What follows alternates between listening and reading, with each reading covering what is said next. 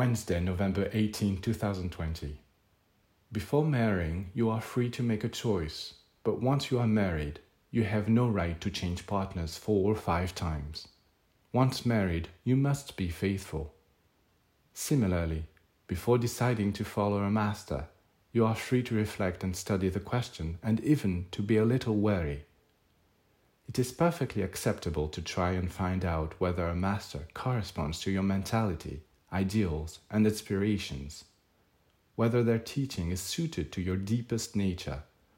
But once you have committed yourself to a master, it would be very detrimental to your evolution if you were not faithful to him. How can you hope to build anything solid and stable within yourself if you go from one teaching to another as the whim takes you?